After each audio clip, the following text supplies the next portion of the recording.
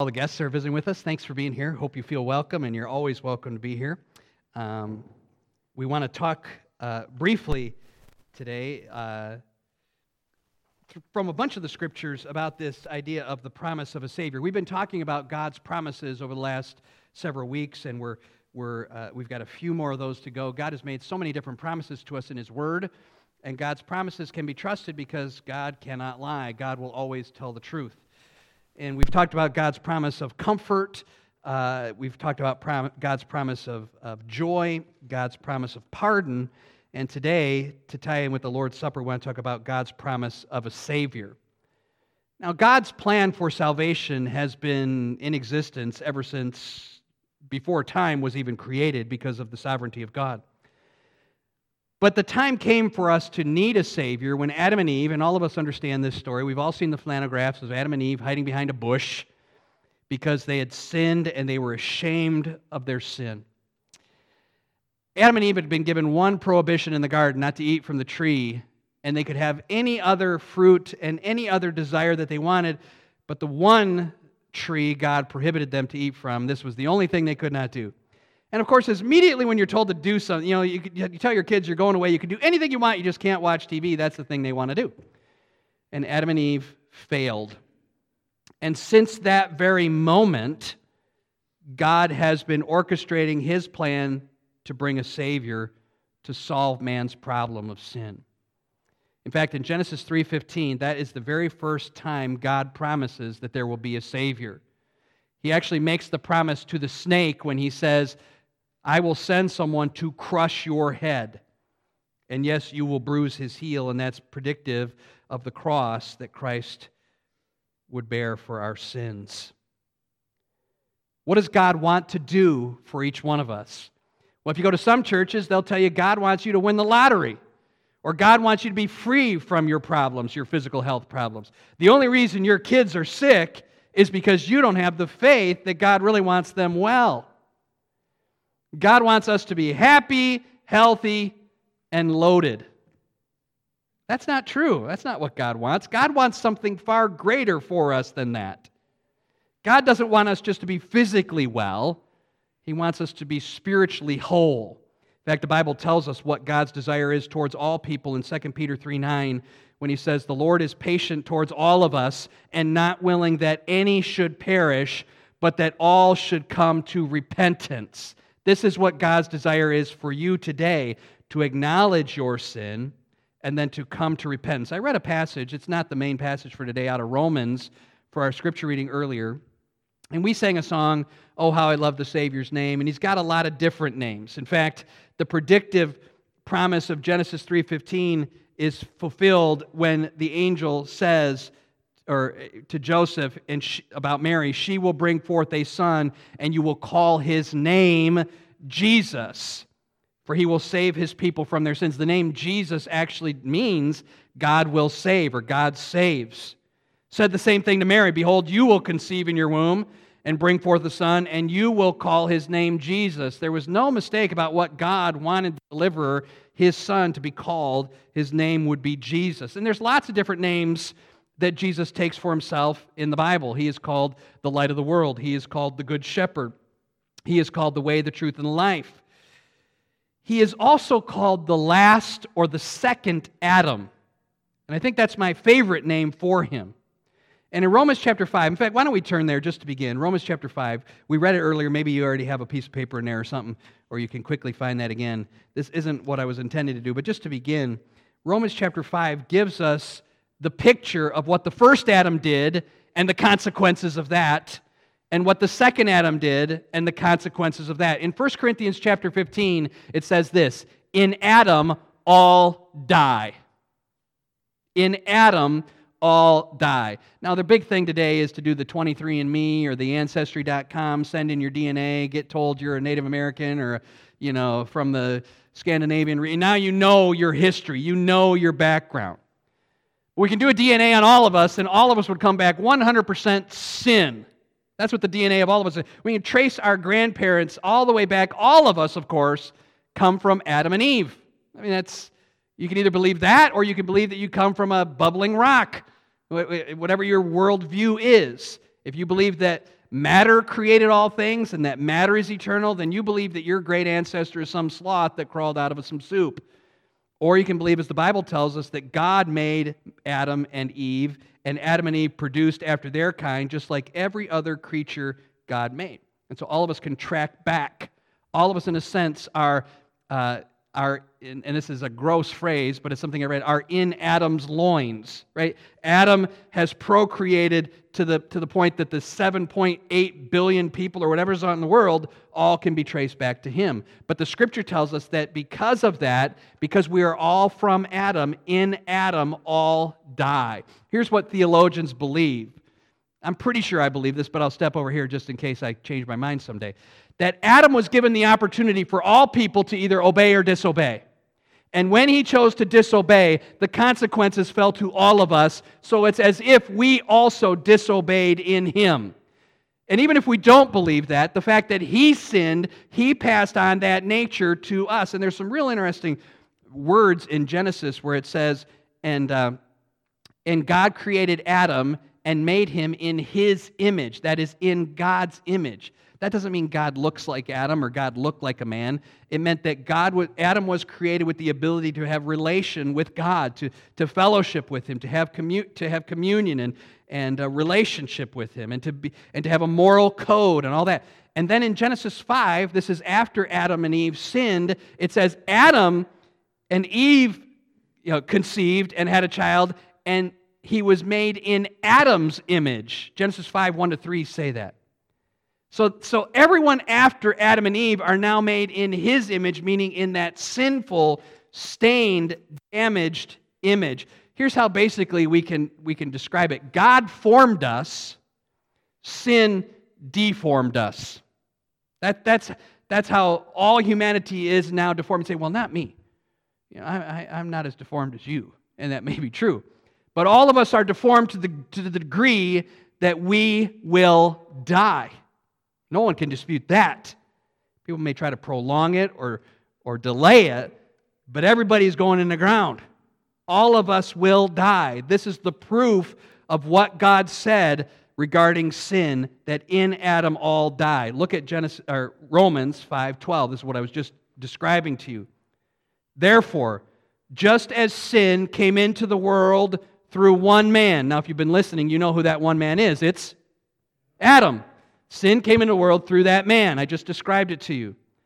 And death through sin. Death is the byproduct of sin. All of us will die. And death spread to all men, and we could say all mankind, all women and men. Because all sinned. All of us are sinful by nature and therefore commit acts of sin. This is the description that God makes here in Romans 5 of Adam. And then you kind of go down in the passage. We're not going to talk about the whole passage here, but now we look down to verse number 18. Let's skip all the way to verse 18. So, one trespass, that's just another word for sin. One trespass led to condemnation for all men, for all mankind. All mankind stands condemned before God because of our sin. But one act of righteousness leads to justification and life for all men. For as by the one man's disobedience, who's the one man's disobedience? Adam again. Many were made sinners, but by one man, that is Jesus, his obedience, many will be made righteous. That's why Jesus is called the second or the last Adam. The first Adam was given the obligation, obey. He failed. The second Adam came, given the obligation, obey. He succeeded, and therefore could go to the cross and die, because he did not have to die for himself. He could die for us. And simply by faith and trust in that death, we can have salvation.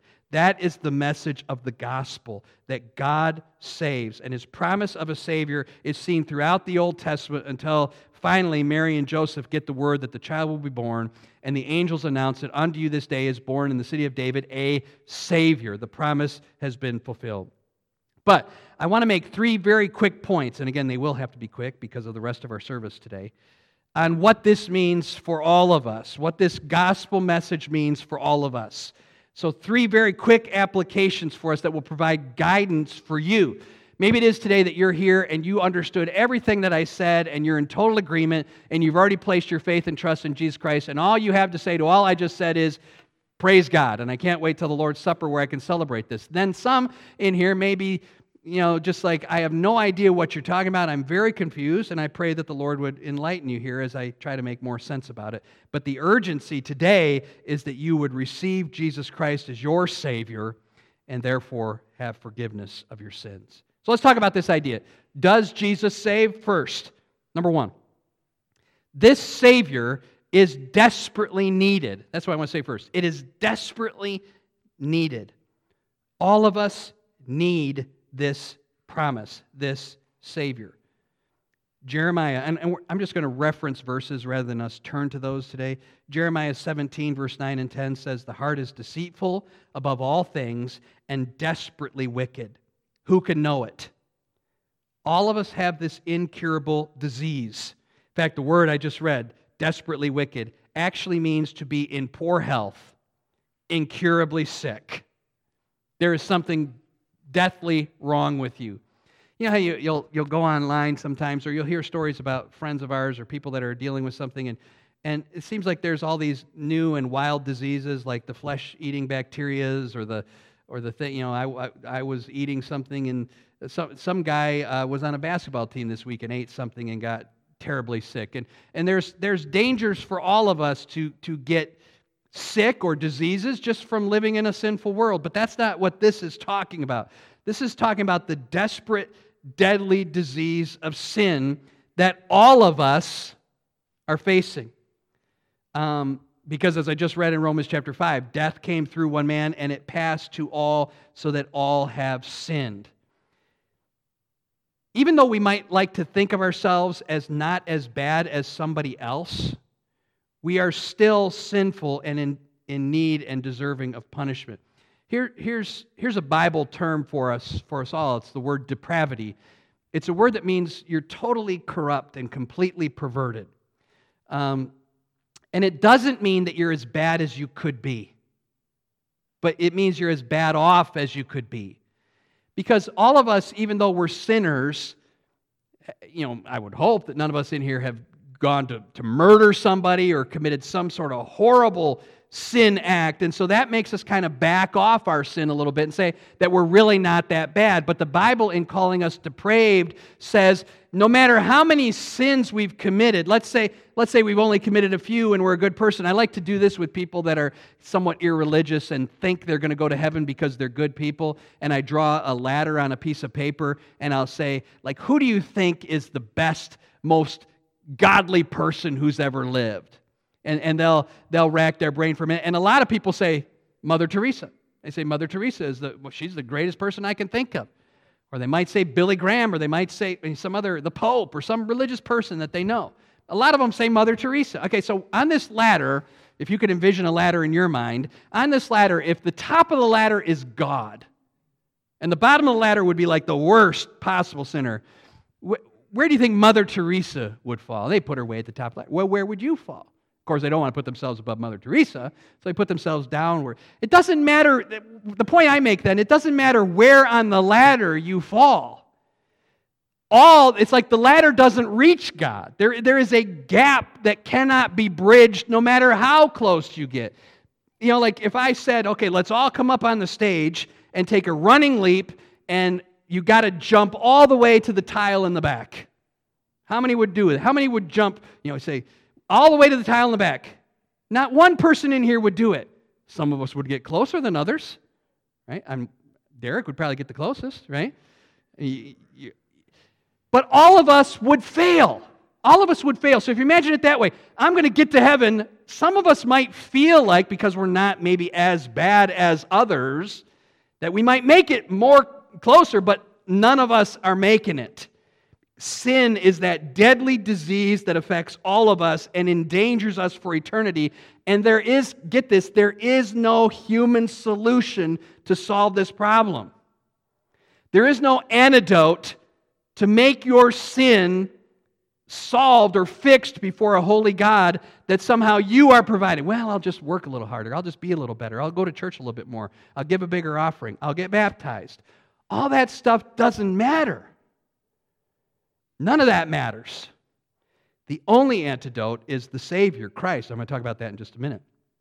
Our condition as sinners is desperate because it not only affects our physical self, it affects our spiritual self. I could come down with a life-threatening disease later this week, and I could be physically threatened, but I am not spiritually in danger because I have trusted Jesus Christ as my personal Savior to take away my sins. And so even though I may be physically in danger, I am internally safe. And so many people get that backwards. They want to be physically okay, and they give no thought to eternal matters. They just kind of assume that God is going to accept them, that God is going to be this kindly old man that lets everybody in, even though the Bible doesn't say that. The Bible says that death spreads to all men, and all have sinned. If we look a little further in our Bibles, Romans 6, you're close to there right now. Romans 6, a very familiar verse, verse 23, the wages of sin is death. That is the payment that we receive for our sins. It used to be illustrated to people like if someone was out, I think I've said this to you recently, if someone was out in the middle of the ocean drowning and a luxury cruise line came by and you invited them to come on, right? What kind of situation? I mean, maybe you've read the story of Louis Zamperini, who's out on a raft by himself for 60 days and or whatever it is, or people lost at sea. We've heard those types of stories. And a ship comes by and you say, hey, come aboard. No, thanks. Hey, we got shuffleboard, a buffet, beautiful room, hot shower, all you can eat. I'm doing fine right here. Now, biblically, we know that that's not even true because, in a sense, that person is really already dead at the bottom of the sea, right? They're spiritually dead. But the idea of someone who is offered this opportunity for deliverance, imagine the people who were on the Titanic, and if a boat came by and they just decided to stay in the water, we would call those people fools, wouldn't we? We'd say, you're idiots for not accepting the ready deliverance that is there. And so all of us who are in this desperate condition of being sinful, we'd rather sink to the bottom and die saying, no, we're fine, I don't need it. I can't tell you how many people that I've shared the gospel with that is their response. They say, I'm okay. That's what they say. I'm okay. I've knocked on these doors over and over dozens of times, invited lots of people to church. I'm okay. The Scripture is clear to us that salvation is desperately needed.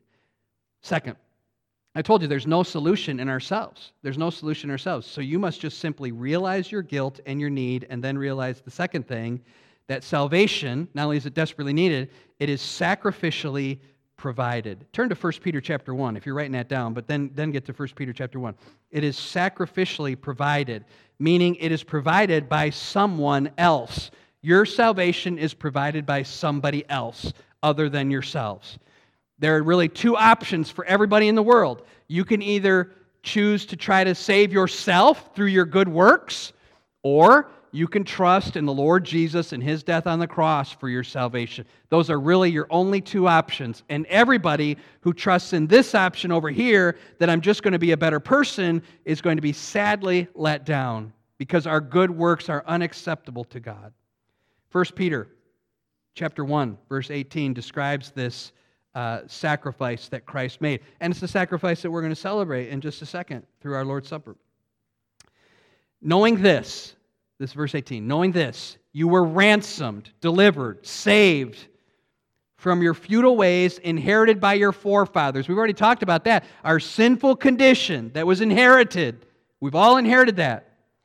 You were not delivered with perishable things like silver or gold, but you were redeemed, verse number 19, with the precious blood of Christ, like that of a lamb without blemish or spot. He was foreknown before the foundation of the world, but was made manifest in the last times for you, who through Him are believers in God, who raised Him from the dead and gave Him glory, so that your faith and hope are in God. The serum that is needed, the antidote that is needed to save us from our sins, is the blood of Jesus Christ. But the blood of Jesus Christ is shed for us that we might have our sins forgiven, but it must be accepted by us as well. Let me make a couple thoughts about this. First of all, this was not an accident. I just read it in the passage. He was foreknown from the foundation of the world. God had planned from the beginning to solve our need by providing a Savior for us. His promise in Genesis 3:15 was planned even before the foundation of the world. Remember when Jesus appeared and John the Baptist said, "Look, here's the Lamb of God who takes away the sin of the world." And this is a substitutionary atonement. Christ is our representative on the cross. I belonged there. We all belonged there. But the great news of the gospel is that Christ substituted himself in for us. And I try to think of all different ways to illustrate this. And I don't want to be trite about it, but it's almost like I try to think of a terrible situation that's maybe not too terrible, where like you're driving down the road and there's a horrible monsoon happening and a family on vacation, their trailer has a flat tire. Right? That's a kind of a terrible situation. And you're driving along and you wish you could stop, you got somewhere to be, and you say something, "Man, I wouldn't trade places with that person for anything." Right? We've used that phrase before. I wouldn't trade places with that person. And yet, trading places with us is just what Christ did by taking our sin on the cross. This is what the word vicarious means. It means that Christ substituted himself in place of us. Where I deserved death, he took my place. Here's basically how it worked. God has given all of us an obligation to do everything that he says. And the standard for that he has set for us is 100% perfection. Okay, so let's go back to this idea of sin. It's 100% perfection. Does anybody in their arrogance today want to raise their hand and say, "Andy, I have always, 100% of the time, done everything right, everything God has told me to do, without question, not one failure"? No one would say that. And because of that failure, we deserve punishment. It doesn't matter how bad the failure is. Christ, same position. He became a man, and he is now asked to fulfill all of his obligations to do everything right. And Christ, if he were sitting in here today, could say, "Yes, I have fulfilled all those obligations." So now Christ in his perfection and us in our sin have a problem. God has to punish us. But God in his love says, "Instead, I will punish my son on the cross where I should punish you." Are y'all tracking with me here? Like, you deserve this punishment, Andy, but I will punish my son Jesus instead, even though he doesn't deserve it. And he will gladly take your place. That's what the Bible says. He died, the just one, or the righteous one, for the unrighteous one. Derek read it in our passage today. For once in a while, we'll see that a man will give his life for somebody else. For a good man, some might even dare to die. But Christ, while we were yet sinners, died for us.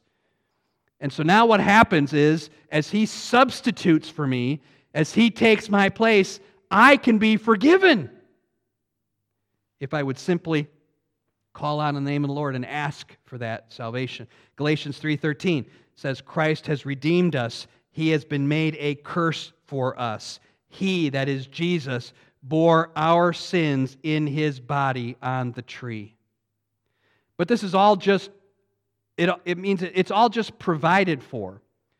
It has to be received. It's almost like when you receive a gift card. You receive a $25 Starbucks card. It's all paid for. What good is it if you lose it, throw it away, or never use it? Like the provision hasn't done anything. Yes, Christ died on the cross, shed his blood for our sins, but it's only a provided sacrifice, meaning you must do something to receive it. Otherwise, all of us would be going to heaven. And so to receive it, you must simply believe and trust and have faith that Jesus saves you and ask him for forgiveness, and he promises to do that completely, totally wiping away your sin. Number 3. So, this salvation is desperately needed. It is sacrificially provided, and this is third and last and best, and we're almost done. It is freely offered. Freely offered. So I think about our three key words. Salvation was needed, it was provided, and now it is offered. There is a living, powerful God who loves all of us and has provided His Son, Jesus Christ, to live a perfect, obedient life, dying an in our place death, paying the debt to God we owed, so that we can simply, by faith, receive that salvation. The offer is free. We used to drive by the Krispy Kreme donut place. Krispy Kreme's been in the news this week. You hear about this guy that wants to sell Krispy Kreme donuts to everybody, but you ever had a Krispy Kreme donut? Okay, yeah. If you had, you know what I'm talking about. But you go by and sometimes the light would be on, and if you went in when the light was on, you got a free one. Meant they were making them and you could come in and get a free one. We always stopped for that free donut, always. And we could have had like needing amputated arm, and we'd stop and get our Krispy Kreme donut. That free offer was so tempting. There was nothing doing but to go in. And how silly is that to think about? You think back to the guy in the water and the ship going by and the free offer of salvation. And we read that in Romans 5 today. The free gift of salvation. It's free. And here I am offering it to you today. Like 2 Corinthians chapter 5 says, Paul is talking about being an ambassador for the gospel and urging people as if Christ were here, urging them to respond. And I've tried to do that pretty clearly today, to urge you to respond to the gospel. And now I'm saying it's free.